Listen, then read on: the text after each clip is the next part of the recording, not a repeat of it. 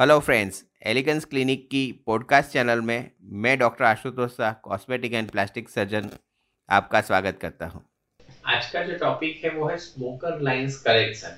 तो सब जानते हैं कि जो लोग स्मोकिंग करते हैं उनको कंटिन्यूस ऐसा करके सांस लेनी पड़ती है और उनका जो कोलेजन डीजनरेशन है वो भी काफी स्पीड में होता है नॉर्मल इंसानों के बदले में।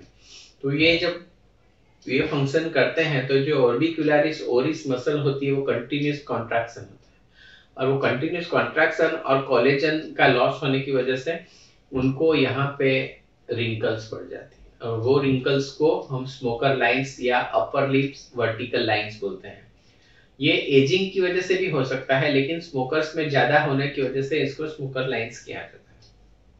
स्मोकर लाइंस को प्रिवेंट करने के लिए आप बोटॉक्स का प्रयोग कर सकते हैं। बोटॉक्स इंजेक्शन बहुत ही कम डोज में बहुत ही छोटे इंजेक्शन से दिए जाने वाले ओपीडी प्रोसीजर है। इसके लिए कोई सर्जरी नहीं होती है।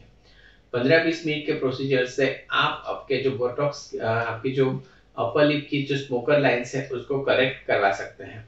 इसके अलावा अगर आपकी स्मोकर लाइंस काफी डीप हो चुकी है तो आप उसके अंदर हाइलुरोनिक एसिड वाले हाइड्रेशन फिलर्स भी डलवा सकते हैं, जिससे कि आपका हाइड्रेशन वहां पे अच्छा हो जाता है, आपकी रिंकल्स काफी कम दिखती है। एलिगेंस क्लिनिक में हम स्मोकर लाइन के करेक्शन के लिए बोटॉक्स और फिलर काफी सालों से कर रहे हैं। मैं यहाँ पे ट्रेंड इंजेक्टर हूँ और कॉस्मेटिक प्लास्टिक सर्जन हूँ। तो आपको इसके बारे में और जानकारी चाहिए तो आप हमें 9879546805 यानी 98 795 46 805 पर कांटेक्ट कर सकते हैं।